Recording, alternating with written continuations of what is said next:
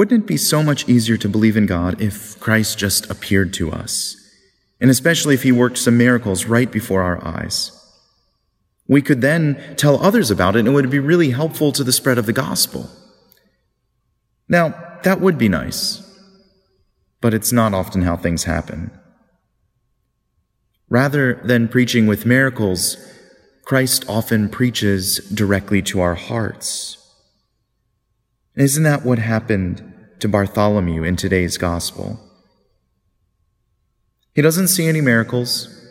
He doesn't see Jesus perform anything outstanding. Rather, Christ speaks to Bartholomew's heart. Before Philip called you, I saw you under the fig tree. Bartholomew had just asked him, how do you know me? In this language of knowing and seeing, Bartholomew felt seen. He felt known.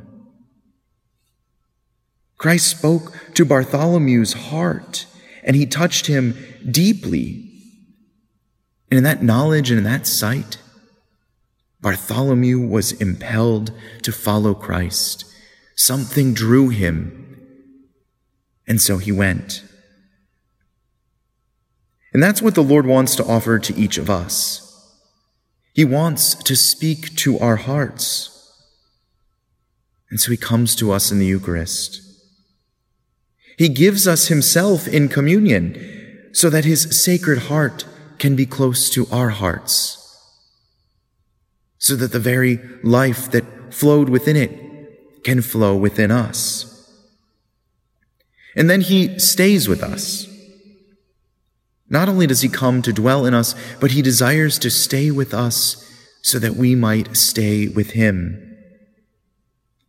He desires to speak to us so we in turn would speak back to him.